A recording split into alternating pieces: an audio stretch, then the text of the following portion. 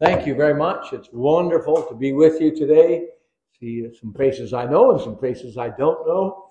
And so it's good to be in the UK, especially when the sun is shining.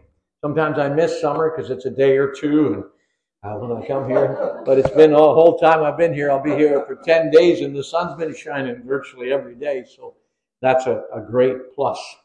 Give you greetings from America, greetings from my family. We're healthy and well.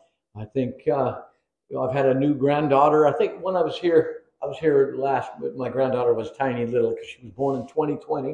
2020 was a good year for me, and so babies were born. I want to talk to you about who is God today. And I'm inviting Holy Spirit, who is also God, to impart to us, activate in us something of life. When God speaks, life happens. You always know when God speaks because life happens. At home, I have some trees. I have fruit trees in my garden. I have pear trees and apple trees. I have grapevines. And I'm very brave. I planted a fig tree in my garden. And it's the kind of fig that you could grow around here if you were very cautious. You have to cover it in the winter a bit because it gets cold. But I love figs. And where I live, figs are not abundant. But I want just a fig tree. So I care for my fig tree. And last year, my fig tree was doing good. It's very young. It had a few figs on it. I think it had 5 figs. I ate the 5 figs. But it has the destiny to be a fig tree.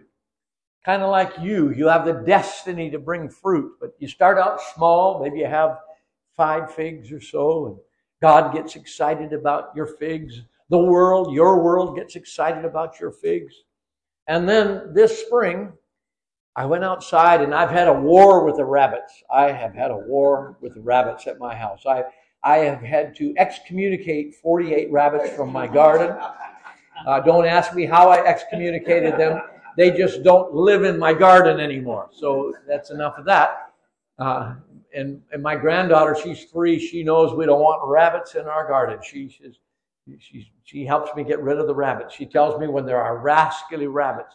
See, there's a difference between fuzzy bunnies and rascally rabbits. But anyway, the rabbits had chewed on my fig tree a little, so I was a little concerned. You know, sometimes you get chewed on a little bit. And you get a little concerned. Am I going to be okay? I got chewed on a little bit. The rabbits in the winter, they chewed on some of the bark of the tree. So this spring, it was colder than usual. It was cold, long spring. We usually have March, and then we have April, we have May, then we shift into January, and then we go into July. That's kind of how our seasons go. But this year we had Marchuary, Mayuary, Apiary, Mayuary, and actually at the end of Mayuary it shifted into a real May, and then we had some June, and now we've kind of kicked back into January, hoping to find July. I hope you understand what I'm trying to tell you. It was a cold spring.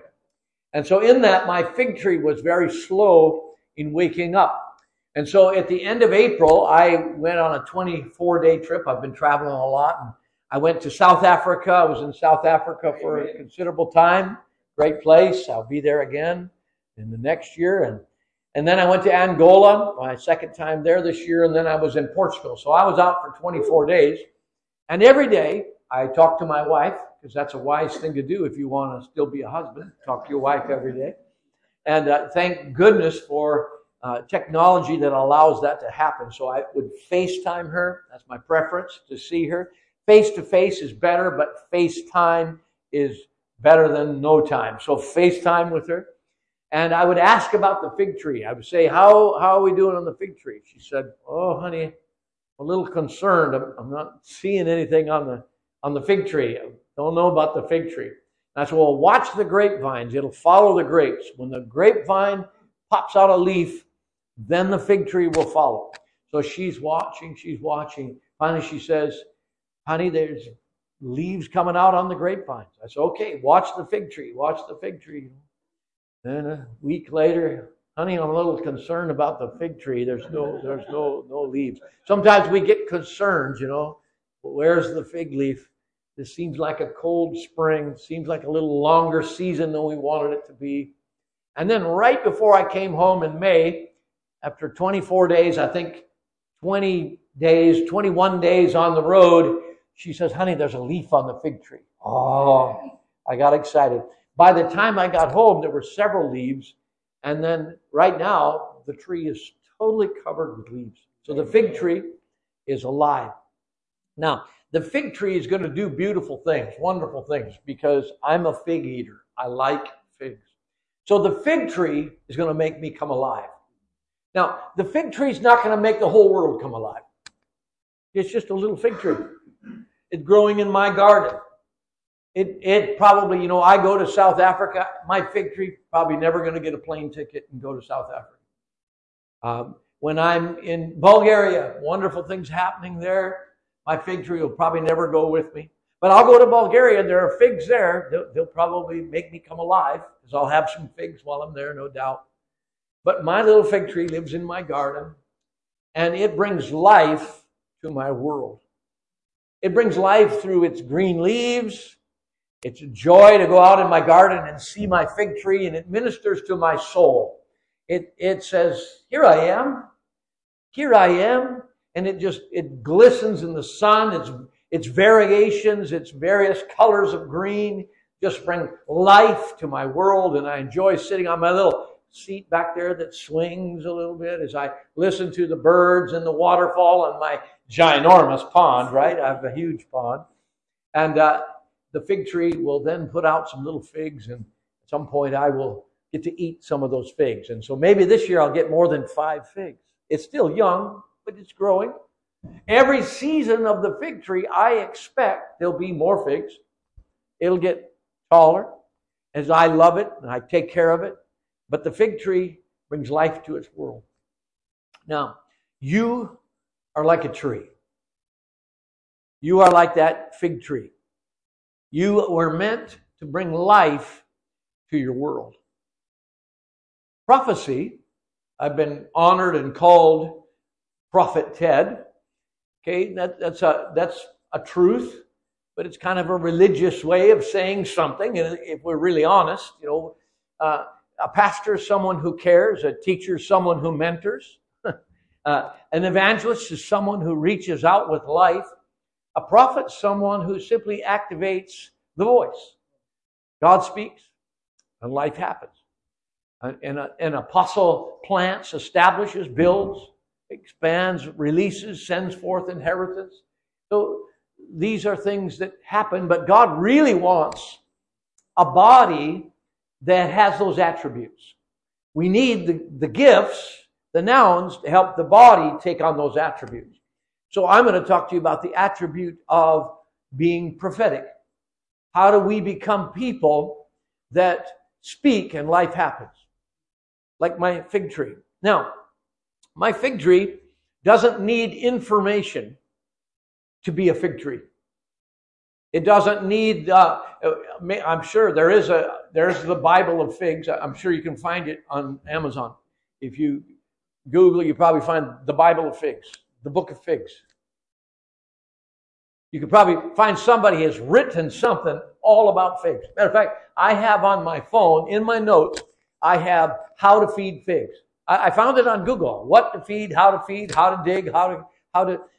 I have a whole article on my notepad, how to prune figs. Now, I didn't grow up having dreams about pruning fig trees, or I didn't grow up thinking about, let's see, a fig tree, they need this kind of a pH in their soil, and they need this kind of dirt. I never dreamt about that. I've read some things, which is good to read things.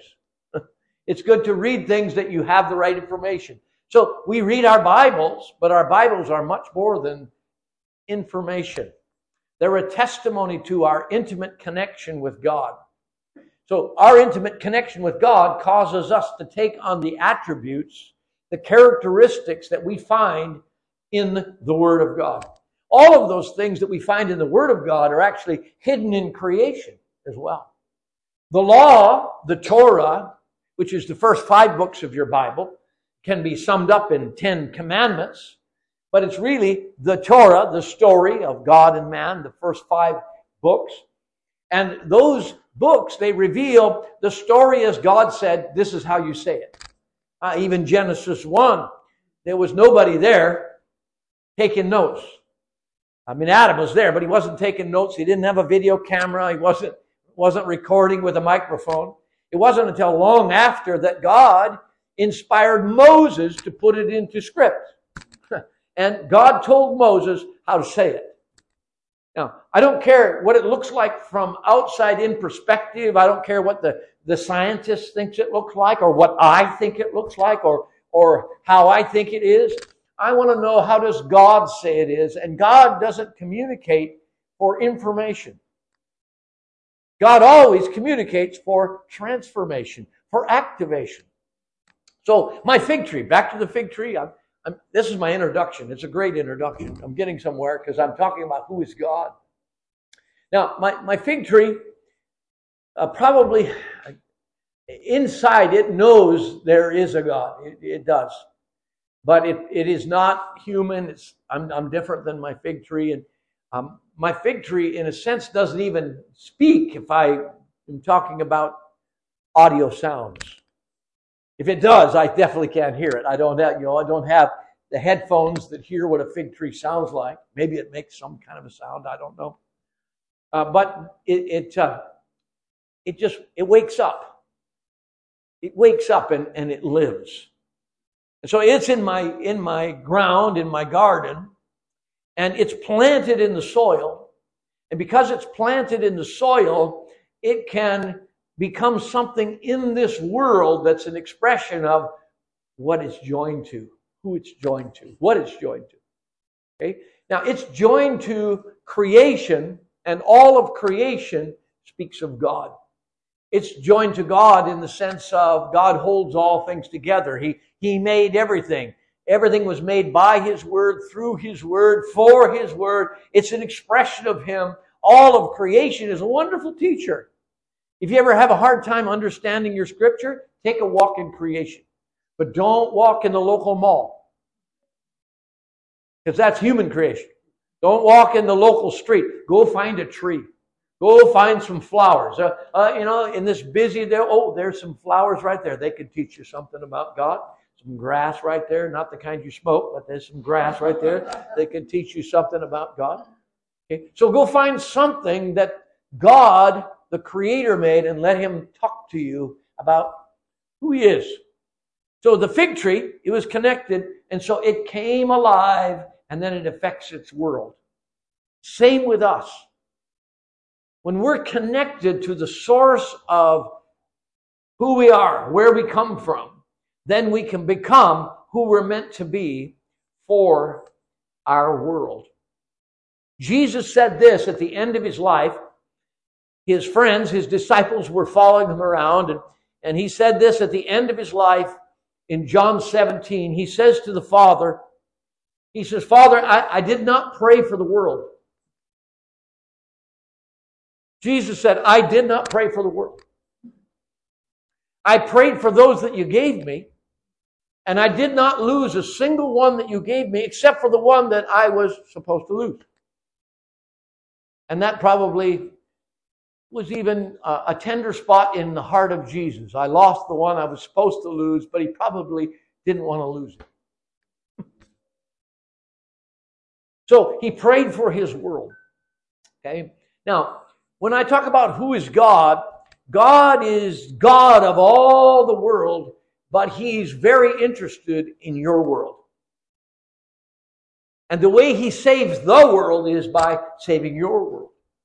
And the way He saves your world is by you becoming the voice. He's the Word, you're the voice. He's the notes, you're the song. He's the paint, you're the painting. He's the storyline, but you're the story. He's the metaphors, but you're the poem. You're the expression of Him. And why are you an expression of Him? Because your world needs life. Your world is dependent upon leaves for healing. It's dependent upon figs for food. It's dependent upon you becoming a giver of life. Now, that can only happen when you know who God is.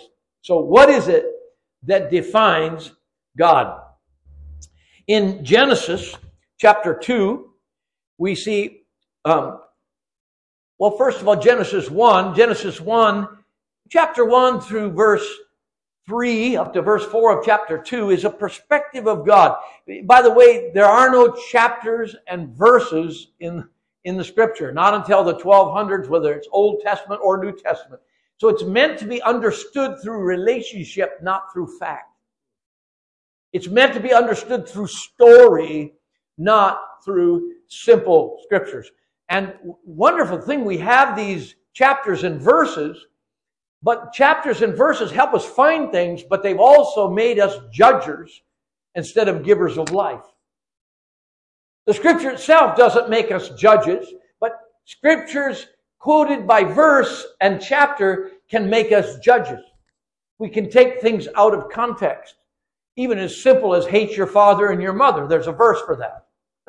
But in the context of the whole story, God never wants you to hate your father and your mother. He just wants you to know the love of God that powerfully. So, in the story, in Genesis 1 through Genesis 3, is how God sees a situation. In the beginning, the earth was formless, void, and dark, and the Spirit of God was hovering. God Himself in His Spirit was hovering over the deep. Now, how that is that way, whether it always was that way, became that way, is irrelevant. Anything beyond that, as far as my relationship with God is concerned, is none of my business. There's a scripture in Jeremiah, I believe it's chapter 4, verse 23, somewhere in there, where Jeremiah is trying to appeal to God's people about a relationship with God. And he's saying, listen to God, come to God, come to me, return to God, return to God. That's the essence of what the weeping prophet Jeremiah is calling out for. And then in his perceiving in the realm of heaven, he says, I looked and I beheld, and the earth was formless, it was void, it was dark, and all the birds of the air had fled, and there was no man. And for God had destroyed the communities. Oh, wow, what is that about? Okay, if I want to know what is that about, here's what the Holy Spirit says to me. Well, Ted, that's really none of your business. The only reason that the prophet said it was, he's trying to say God deals with stuff. So listen, He dealt with stuff before. Well, what was that stuff? None of your business. It wasn't your world. It was a world beyond your world. And the prophet simply saw it in the Spirit, not to give you information about a world that's not your world, but to tell you that God is the one who loves you in your world, and He can deal with things that are causing you to be disconnected from Him. There are many things. The Bible doesn't say a lot about, it doesn't say a lot about angels. It says there are angels. We see a lot of angels. But it doesn't give you all the details of what those angels do and how they are. Why? It's none of our business. They serve us. They work with us. But if we say that I want to study all about angels, I'm missing the point of my world, and I'm leaving the boundaries of my world to live in some other world. And I can only give life to my world. Authority is not control. Authority is release. Authority means you have too much of something, and so therefore you are required to give it away. This bottle has the authority of water because it's full of water. And you get nervous like that, right? If I do that, because you've experienced water. So authority means you have too much of something and you give it away. Authority always gives life. Power without authority always takes life. And the world is functioning in a world of power because they lost authority. And authority only comes by knowing who God is in your world. So, in the beginning, God He looks at what's formless, void, and dark. I'm 50 years old in Christ, 68 years old on planet Earth this year. I'm doing okay. I run 6 miles almost every morning, still do. And so I try to keep in shape. I pray in tongues a lot. That's more important than running 6 miles. Before I begin to run, I speak in tongues. While I run, I speak in tongues. I speak in tongues all day. Why? I need more mystery than I do knowing what to do. I need less of my brain and more of Holy Spirit. I need thoughts from the inside out, not thoughts from the outside in. Even Jesus said, what will be the sign? Someone came to him and said, what will be the sign of the coming of your kingdom? I wish we would listen to Jesus' words instead of adding to them. What will be the sign of the coming of your kingdom? Man, I hear that question all the time. What will be the sign of the coming of your kingdom? Luke 17, verse 20, verse 21, he said, the kingdom of God does not come by observation. In other words, the kingdom of God has nothing to do with what you can naturally see. But the kingdom of God is within you. So, and what's the purpose of the kingdom of God? The kingdom of God is meant to transform your kingdom to be a kingdom of your Lord in Christ. What's the secret to your marriage? The kingdom of God. What's the secret to your life? The kingdom of God. What's the secret to this church? The kingdom of God. What's the secret to your job? The kingdom of God. But you know what? The kingdom of God is not going to do your work for you. Okay? And so we say, we say crazy things. We say, in trying to understand who is God, we say, well, God is in control. Really? Would you show me that verse? I can show you a verse where he says he's in charge. He owns it all. But I can also show you a verse that says, what is man that you're mindful of him? You made him a little lower than Elohim. You made him a little lower than plural God, angels. And you crowned him with glory and honor. And what? Gave him dominion over the works of your hands. You've been given dominion over the works of God's hands in your world. So who's in control? You are. Now the question is, are you intimate with the one who's in charge? Because if you're not intimate with the one who's in charge, then your world is going to fail. If your marriage fails, it's not because the sovereign God caused your marriage to fail. It's because you didn't get intimate with the one who has the ability to be sovereign, but is not defined by his sovereignty. He's defined by his love. All right. So, I've been around a while. I wasn't in Genesis, but my life has been formless, void, and dark a few times. And when that happens, God loves it. Because he can be himself in that environment. When you have all form, you're totally full, and you call all the things that you see light, God has a difficult time being himself. Jesus himself could not do very many miracles in his hometown because they saw him as the son of Joseph, the brother of his family, Joseph's sons.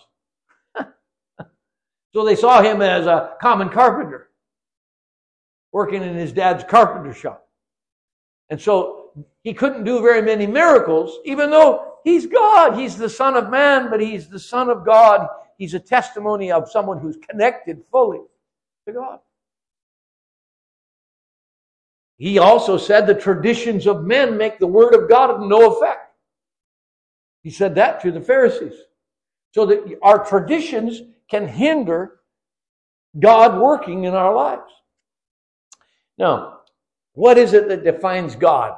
Okay, so the story of God looks at a situation, he speaks, he's going to bring life, he's going to bring order, fullness, he's going to bring light.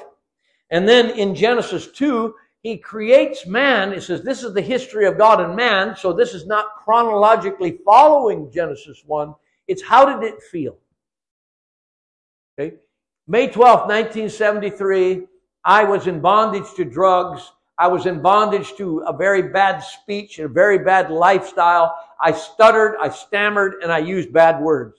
And I was a taker, not a giver. I lived every day to get.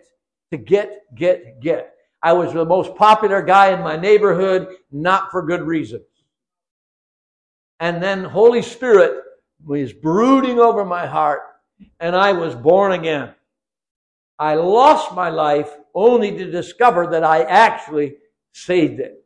And I laid my life down only to discover that I finally was able to pick it up. And I became a new creation. So I was formless, void, and dark. God didn't see me as that. He saw me as His Son. But then, how did it feel? Genesis 2, He took dust. He formed man. I remember His hand. Do you remember His hand coming on you? If you haven't felt that, let His hand touch you this morning. He's intimately involved with you. He wants you to feel His touch. He wants you to know that He's willing to move into your world and put His hands on your dirt, put His hands on your soil. So He formed man. He breathed in him the breath of life, and then He placed him into the garden. And this is what He said in verse 16 of Genesis 2. The Lord commanded the man, saying, of every tree of the garden you may freely eat, but of the tree of the knowledge of good and evil you shall not eat, for in the day that you eat of it, you shall surely die. Okay, so this is what God said. He commanded man to eat of every tree of the garden, except for the tree of the knowledge of good and evil. He said, if you eat that, you will die. Religion interprets that verse to say this. And God said, don't you dare eat that tree of the knowledge of good and evil. If you eat that tree, I will kill you. I will judge you. God didn't say that. What He said, He commanded man to eat. He commanded him to eat of every tree of the garden. Eat. Don't touch that one, it'll kill you. He didn't say, I'll kill you. He said, if you eat that one, you will die. Don't touch that. That will kill you. Eat. I command you. Eat. Life. Don't touch death. It will kill you. So He's a giver. It says, of all the trees, they were pleasing to the eye. They were good for food. But the tree of the knowledge of good and evil had one difference. It made you smart. It made you wise. It was pleasing to the eye. I know I've preached the sermons on, the lust of the flesh, the lust of the eye and the pride of life, because that tree was pleasing to the eye. It was good for food. Well, all the trees were pleasing to the eye. All the trees were good for food. That's what God said. It all looks good. It's all good. You can eat what is pleasing to the eye and taste good as long as it's not something that disconnects you from me. As long as it's not something that meets your needs apart from me. As long as it's not something that defines who you are. As long as it's not something that makes you wise.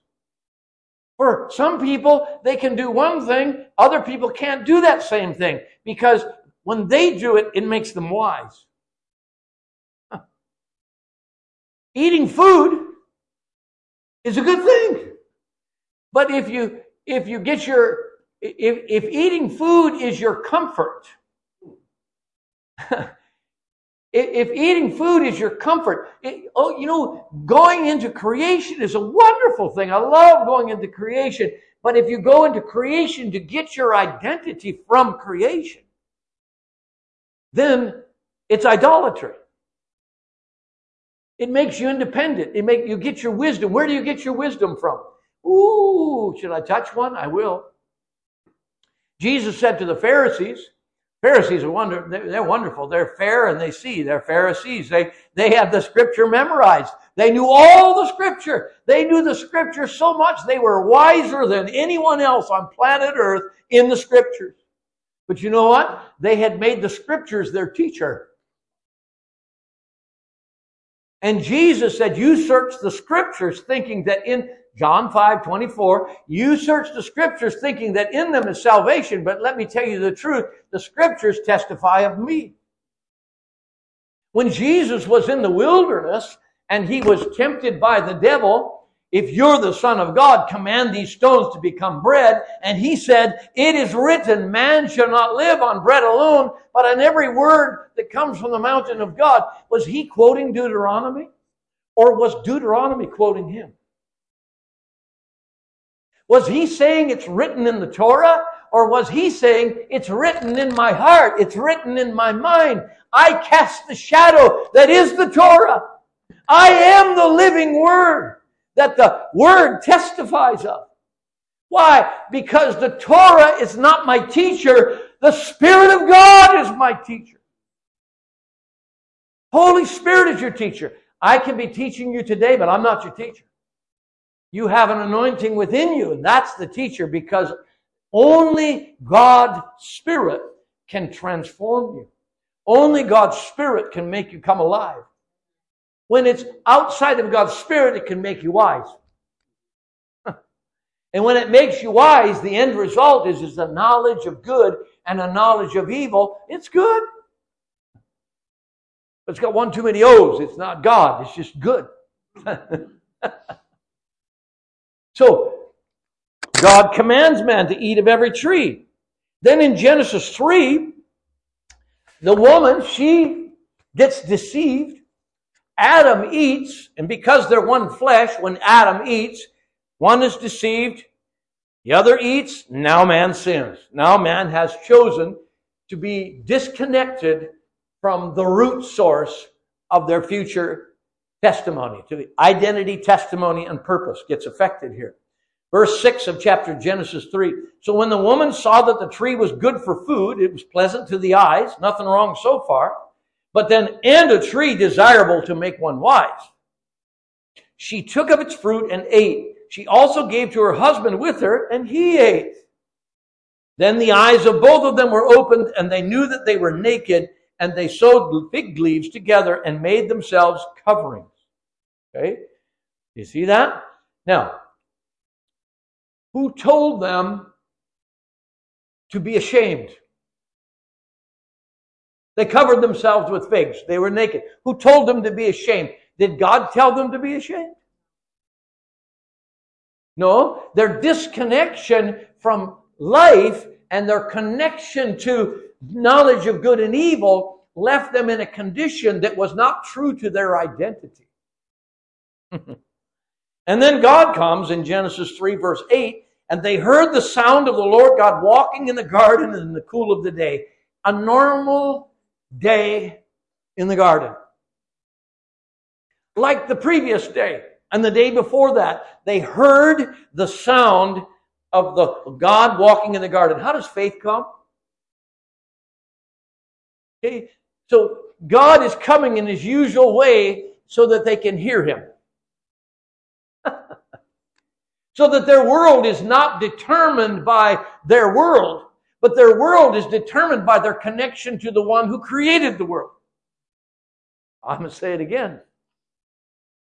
He came walking in the cool of the day so that their world would be shaped by their influence through their connection with the one who made their world. But now they're disconnected from the one who made their world. They're disconnected from the one who made them, to the point that they still have this mandate to be fruitful, multiply, fill, subdue, and have dominion, but they've lost the ability to subdue and have dominion. Because they've disconnected from life. I'm going to give you a definition of subdue. Okay, I started out by saying, you have your world. God is interested in your world, your family, your life. You live in the world, but you are not of the world. You've been given your world to do something with it.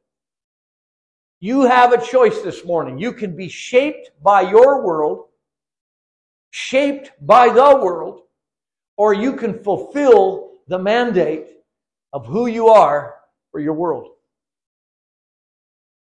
You are supposed to eat, so that you can be fruitful, you can multiply, you can fill, but you are also supposed to subdue, which means you are supposed to destroy death with life. In other words, you destroy darkness with light. You destroy hopelessness with hope. You destroy sickness with health. You destroy death with life. You're a giver of life. You have to be an expression of life to change your world, to subdue it. And then you have to exercise dominion. And what is dominion? Dominion is to crumble every lie with truth. Because in your world, outside temptations are going to try to get you to be someone you are not. In the world, there is an identity war going on to try to get people to be someone they are not. And we are light. We are salt. We're supposed to become who we are meant to be as sons and daughters of God, to bring life to our world. Don't be distracted by the world. God has given you a world. And He wants you to pray for those that God has given you. Don't pray for the world in the same way that the Father sent Jesus. The Father has sent you to your world to be a giver of life, to be a giver of identity. Even Adam, the very first task he was given was go tell the animals who they are. And God didn't tell them didn't tell Adam, this is what you name them. He said, go and name the animals, which in some sense means the animals did not know who they were. So one created being who knew who he was went to creation to tell creation who they were. Now, how did Adam know who he was and the animals didn't know who they were? Because to the animals, God was God, the creator. But to Adam, God was something more than God, the creator. I'm getting somewhere. Because I'm asking you, who is God this morning? He's got to be something more than the creator of the universe. He has to be something more than the creator of the world. You've got to know who He is, not just what He does. And so this God walks in after Adam and Eve have made the big mistake. And He says, where are you? And they said, we heard your voice in the garden, and I was afraid, Adam says, because I was naked. I hid myself. And God says, who told you you were naked? Who told you you were naked? Who told you you needed to be ashamed? You see, sin didn't stop God from seeing Adam for who Adam really was. I have really good news for all of Manchester today. Sin did not create a problem for God. It created a problem for you.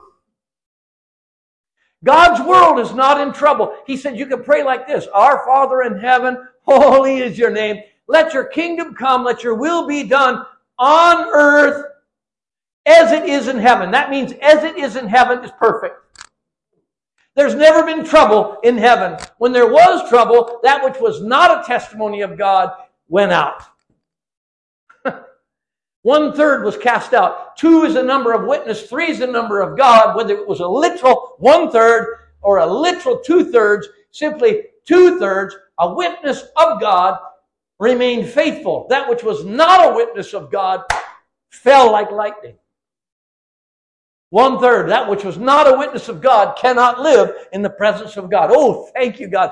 That which is not a witness of you cannot remain in my life. So that what is a witness of you will always remain in my life. 1/3 will be removed, but 2/3 will always remain.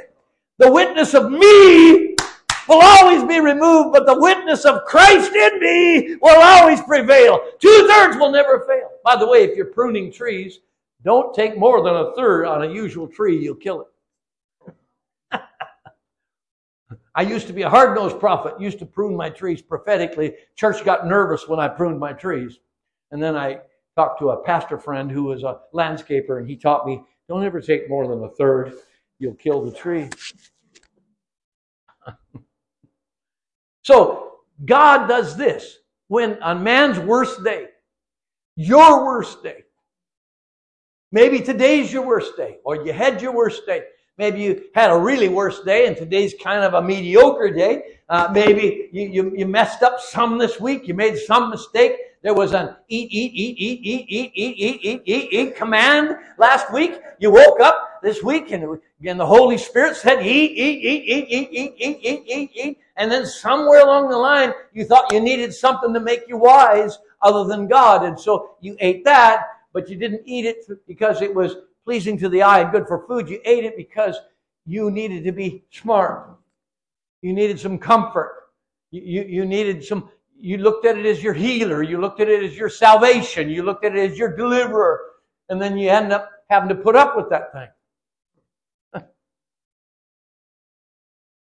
God, when you do those kind of things, He does this. He comes like He usually does.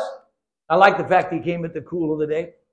See, I wake up in the morning and the first thing out of my mouth, seriously, the very first thing out of my mouth is cool.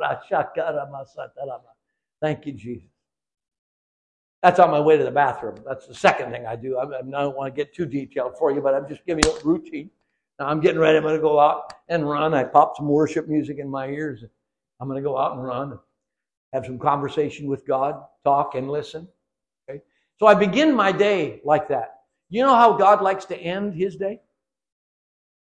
He's with you all day long, but He loves to end His day by showing up and saying, hey, how do we do? What do we buy today? We're the body of Christ. We're the Proverbs 31 woman. Holy Spirit likes to come in the name of Jesus and say, babe, what did we buy today? Did we buy a piece of land? Did we deal in some real estate? See, He sits in the gate, but we're joined to Him. What did we do today? God wants to come in the cool of the day and say, yeah, I like it. So on the worst day, this is what God said. Adam! Hey, Adam! Adam, where are you? Adam, where are you? See, He's demonstrating sin never stopped God from seeing Adam for who Adam really was. Because God is not what defines who God is for Adam. Father is what defines who God is for Adam. And the Father's love always does this. Adam! Hey, Adam! Adam, where are you at? I was looking forward to our conversation. Adam, where are you? Well, I heard you coming, and I was ashamed. I was afraid because I was naked. The number one thing that stops you from hearing God is shame. And God never puts shame on anyone. Shame comes on you when you disconnect from the one who washes shame off. So, in this very beginning, God is revealing His nature to Adam. Sin does not create a problem for God, it creates a problem for man. To be disconnected from life will kill you.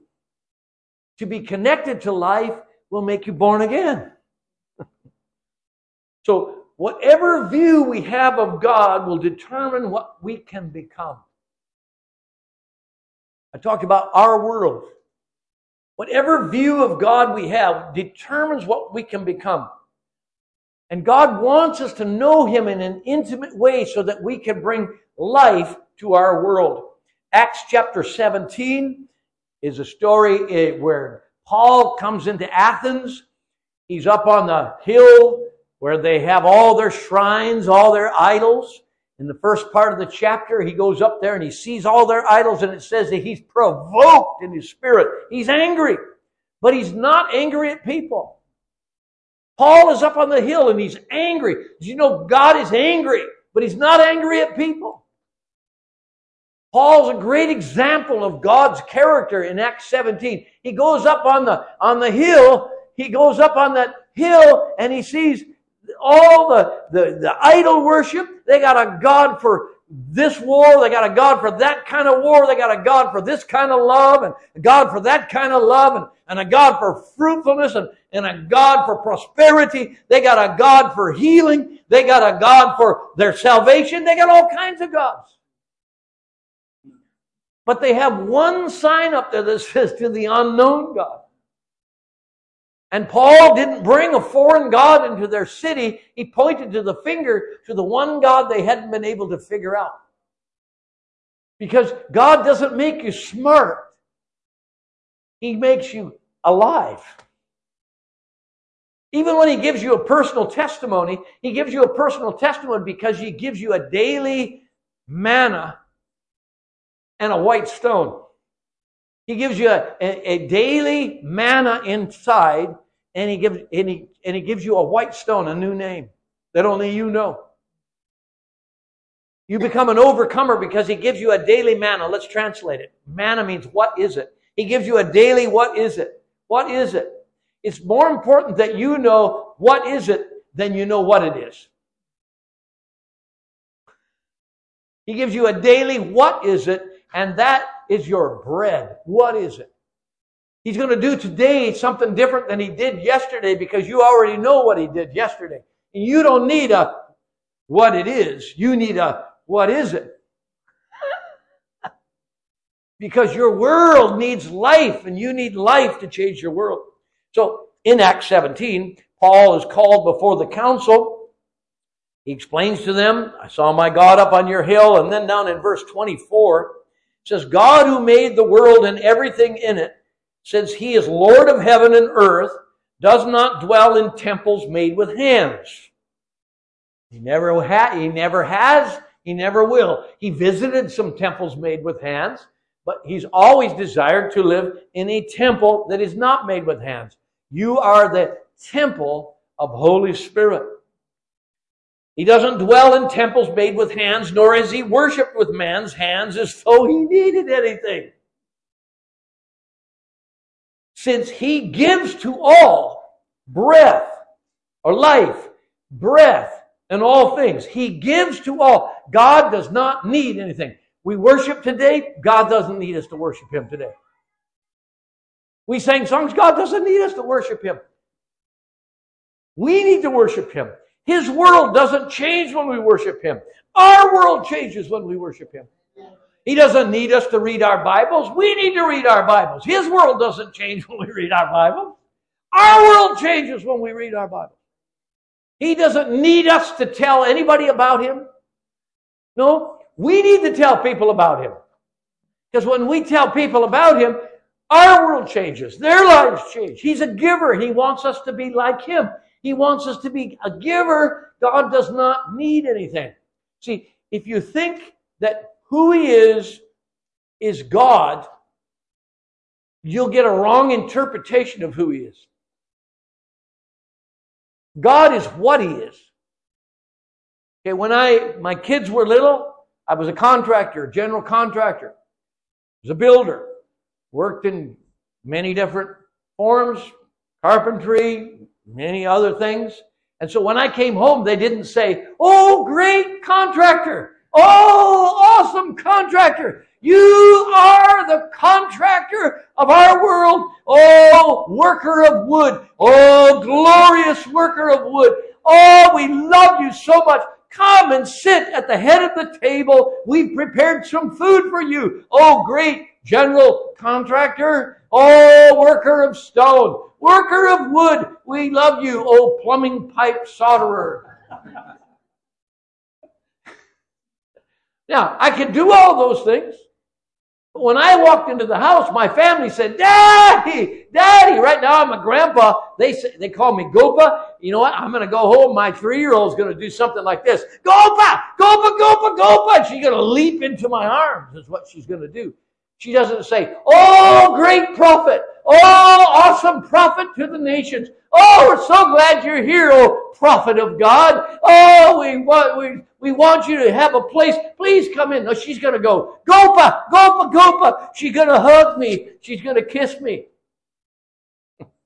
Because she knows who I am, and she's not confused by what I am. See, to change our world, we have to know who God is and not get confused by what He is. Even Peter, when he's writing to born-again Jews. He's writing to the reality of the scattered Jews from Jerusalem who had said yes to Messiah. He writes to them and he talks about being a living house, a living temple. He's talking about being living stones like Jesus is the living stone. And then he says, to those who believe, Jesus is precious. But to those who do not believe, he is a cornerstone and a rock of offense. So cornerstone is what he is. And if you relate to him by what he is, sooner or later you're going to get offended because you have preconceived ideas of what a cornerstone looks like. If God is what he is, you see God as who he is instead of what he is, you have preconceived ideas of what a God should do, and you're going to get offended by God. No, to those who believe, Jesus is precious. You know, I got a bottle. Thank you very much for this bottle of water. I drink water all day long. 70% of my, see, I get baptized when I do it too. 70% of my body is water. This stuff is precious to me. I'm just letting you know, this is precious. And you know what? Oh man, air. God, whoo! I love air. It is precious to me, man. Air is precious to me. I die without air. I mean, I'm in pretty good shape. I can hold my breath a long time, but sooner or later, I got to come up for air, you know. And I need water. It's precious to me. I can't live without it. I'm open. I'm thinking after the service, we might go get some lunch. You know what I'm saying? Because food is precious to me too. I can't go terribly long. I mean, I can go many days, but I don't want to do that all the time. I just as soon eat something every day if I'm not fasting. Because it's precious to me. I need it. My body processes it, turns it into life, turns it into energy. Water is precious to me. Air is precious to me. Jesus is precious to me. And because he's precious to me, he can be whoever he needs to be, and he can shape me. He can change how I think. He can change how I think he is because he shapes me instead of me trying to understand him by what I think is his shape. So God is what God does. He does God things. But Father is who he is. He's always desired to be our Father. Now I'm going to show you how he is. We're almost done. But I'm challenging you that in your world, to be fruitful, multiply, fill, to subdue in your marriage, to bring life to death, to change your barrenness to fruitfulness, to supply figs, to heal with leaves, to fulfill your purpose, to subdue, to bring life to your world. You're going to need to know who God is, not what he is. And whatever you perceive him to be is what you're going to become. If you believe that he hates, that he's the hater of sin, then the prophetic word that you're going to become to your world is hater of sin. If you believe that he's, he doesn't, it's not that he hates sin, it's that he loves life so much he would never even consider liking sin.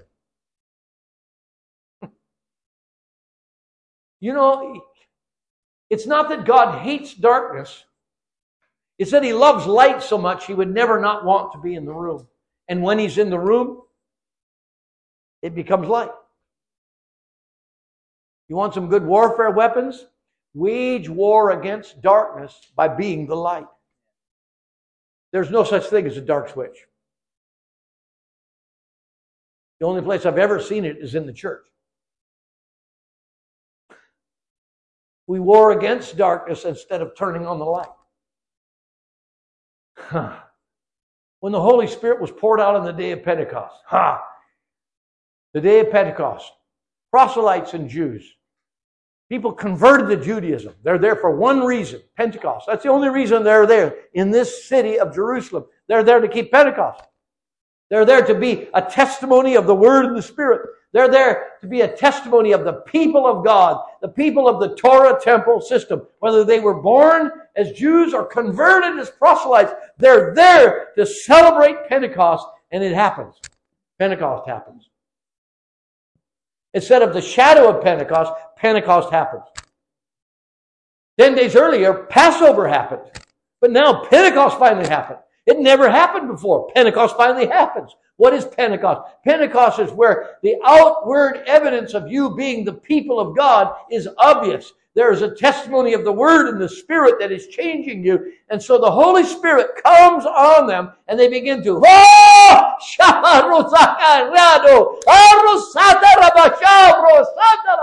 this is the day of the goodness of God, for our Father has poured out His Spirit, and that Spirit will cause the testimony of the nations to be transformed, because our Father is good. He's the giver of life. He's the giver of breath. He's the giver of all things. Rejoice, for this is the day of sons. This is the day of daughters. This is the day of hope. This is the day of living waters. For now the deserts will be turned into fruitful fields for His glory. They might have said something like that.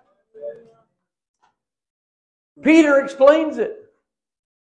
See, some people thinking they're crazy. Like you're thinking I'm crazy, like right now, right? See, some people thinking they're crazy. These people are drunk, you know. Some people thinking they're drunk. Some people thinking they're crazy. Some people thinking, whoa, what's going on? And so they ask Peter, Peter, what's happening here? And Peter, on the spur of the moment, gets a revelation that flesh and blood didn't reveal to him once again. And he said, this is what the prophet Joel said. In the last days I'll pour out my Spirit on all flesh. Your sons and your daughters will prophesy. Your men servants, your maid servants will prophesy. Your old men will dream dreams, and your young men will see visions. Now, what's he saying? And then he talks about the sun will be turned black, the moon to blood. By the way, that's common terminology in Scripture. It's terminology for the end of a natural kingdom, because there's a supernatural kingdom that's come. My son, the light, the natural light of Ted Hanson, went out May 12, 1973, when Jesus came into my life. I no longer live according to the life of the flesh. My moon turned to blood. I no longer live according to the flesh. What's the life of my flesh and bone life? Holy Spirit. It changed my world. So what's Peter said? He said, this is a prophetic spirit. God speaks, life happens. God speaks, life happens. God speaks, life happens. You're going to wake up tomorrow in your world. You're going to go home. You're still in your world. You're in your world right now. You're going to go home. You're going to wake up tomorrow. And what's going to come off of you? What are people going to see? What are they going to hear? What are they going to experience when you walk in the room? See, Jesus, as a man, He was the way. What did you see when you saw Jesus? He did what He saw the Father doing, because He knew who God was. He knew that God is my Father. God is not God. God is my Father. God is what He does. Father is who He is, and how He does it. He's my friend. I'll say it again. God is what He does. Father is who He is, and how He does it is He's my friend. So much so at the end of His life, He says to the disciples, if you've seen me, you've seen the Father. And I'm going to prepare a place for you. Why? Because in my Father's house there are many mansions, many spacious places. Jesus is saying, I've been a spacious place for you to see, hear, and experience for 33 and a half years. But I'm going to prepare a place so that you can be in a spacious place in your world. Not just a mansion when you die. You can be a mansionous place in this world to bring life to your world, so that when people see you, they see the way. What's the way? Spirit to spirit. That's the way. The way is your spirit is joined to Holy Spirit. Your spirit becomes holy. Your soul becomes holy. Your life becomes holy. You begin to become an expression of life. What is holiness? Give life. God never takes. He gives life. What's going to happen when you wake up tomorrow morning? Are you going to be the way? Are you going to be... Do you see who your Father is? He's your Father. You're my daddy. And how are you my daddy? You're my friend. Ooh, so many weapons have been formed against fathers. Heal our land. Heal us there this morning, Holy Spirit. Just come right now, Holy Spirit. You come. You were sent of the Father in the name of the Son so that we would know that we are sons and daughters to a heavenly Father who's our friend, who says, eat, eat, eat, eat, eat, eat, eat, eat, eat, eat, eat. Live, live, live, live, live. Why? So that you can bring life to your world. Because you're connected to the one who gives life. And then He gives breath. You're an expression of Him. What do people hear when you walk into the cool of the day? Do they hear faith? Do they hear hope? Do they hear love? What do they hear? Holy Spirit makes you prophetic. Prophecy is God speaks, life happens. It has nothing to do with knowing what to do or where you're going. That might happen every now and then. It has to do with who are you? What are you? Whatever your view of God is what you become in this world. If you believe that God is an angry God, then you're going to be an angry voice. People are going to see anger, hear anger, experience anger when you walk into the room. If you think God is an informational teacher, what are you going to do?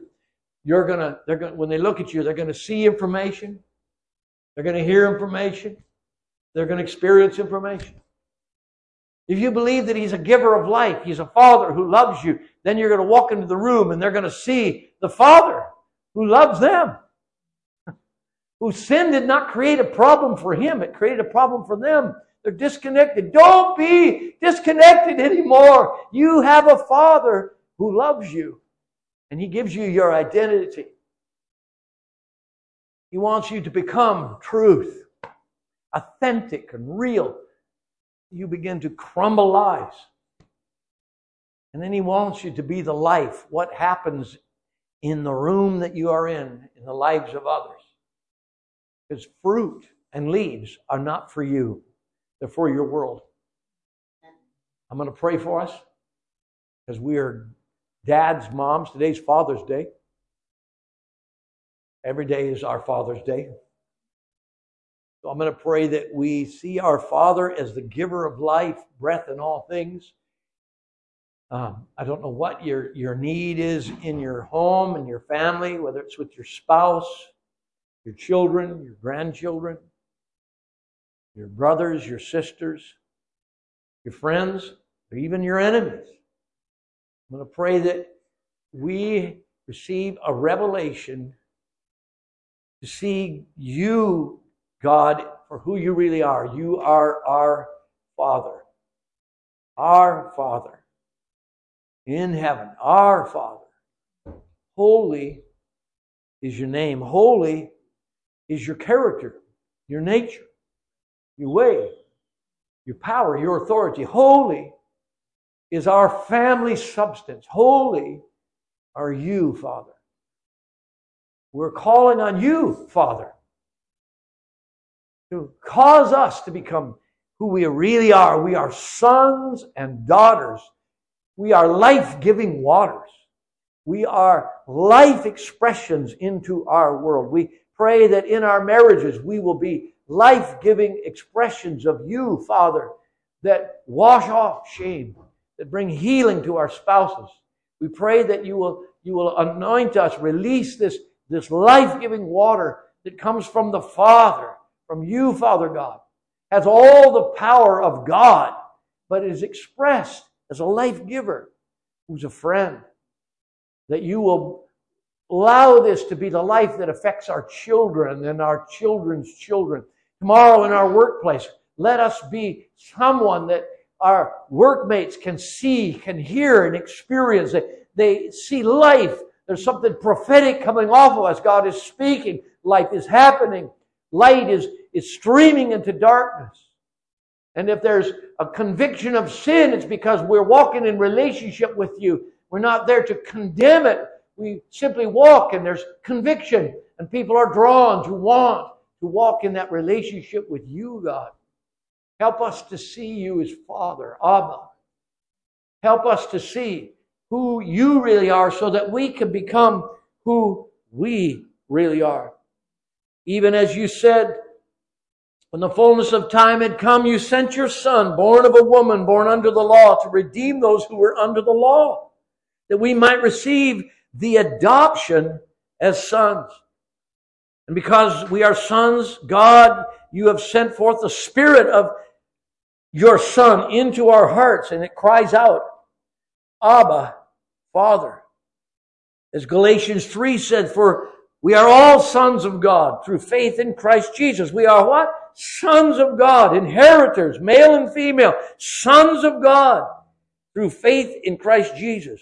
For as many who were baptized, submerged into Christ, submerged into the identity of Christ, have put on Christ. There is neither Jew nor Greek. There's neither slave nor free. There's neither male nor female. For you are all one in Christ Jesus. And if you are Christ, then you are Abraham's seed. Abraham's seed. Jew and Greek, slave and free, male and female, sons of God. You are heirs according to the promise. Heirs of what? Heirs of being a blessing into this world. To change this world by the power of your nature, Father. That you are the one who does not need anything. But you give life, you give breath, and you give all things. We want to be like you. We want to give life. We want to give breath. We want to give all things. We want to testify of the way. We want to be the sound of the truth. We want those that we come in contact with in our world to experience the life. We are anointed for this. We are anointed for this. The Spirit of the Lord is upon us. We are anointed for good news. We are not anointed for bad news. We are anointed to free captives. We're not anointed to make captives out of anyone. We are anointed to open prison doors. We're not anointed to close people into prison. We are anointed to proclaim the acceptable year, the year of Jubilee. Names restored, debts forgiven. We're anointed for that. We're not anointed to put people into debt, into bondage, and disinheritance. We're anointed to demonstrate rooting up every enemy, to declare the vengeance of God to every demon of hell that tries to taint the identity of our family or taint the identity of those in our world. We're anointed. We're not anointed to destroy. We're anointed to liberate, to bring freedom. We're not anointed for heaviness. We're anointed to bring joy. We're not anointed for heavy burdens. We're anointed for praise. We're not anointed for discomfort. We're anointed to comfort.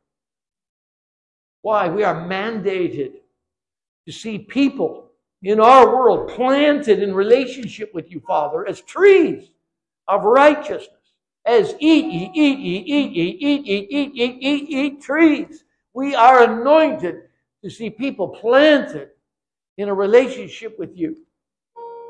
And we know that in our world, everything is going to be rebuilt. It's going to be repaired. It's going to be raised up because you are the giver of life. In Jesus' name, you've made this possible. And we thank you for this life.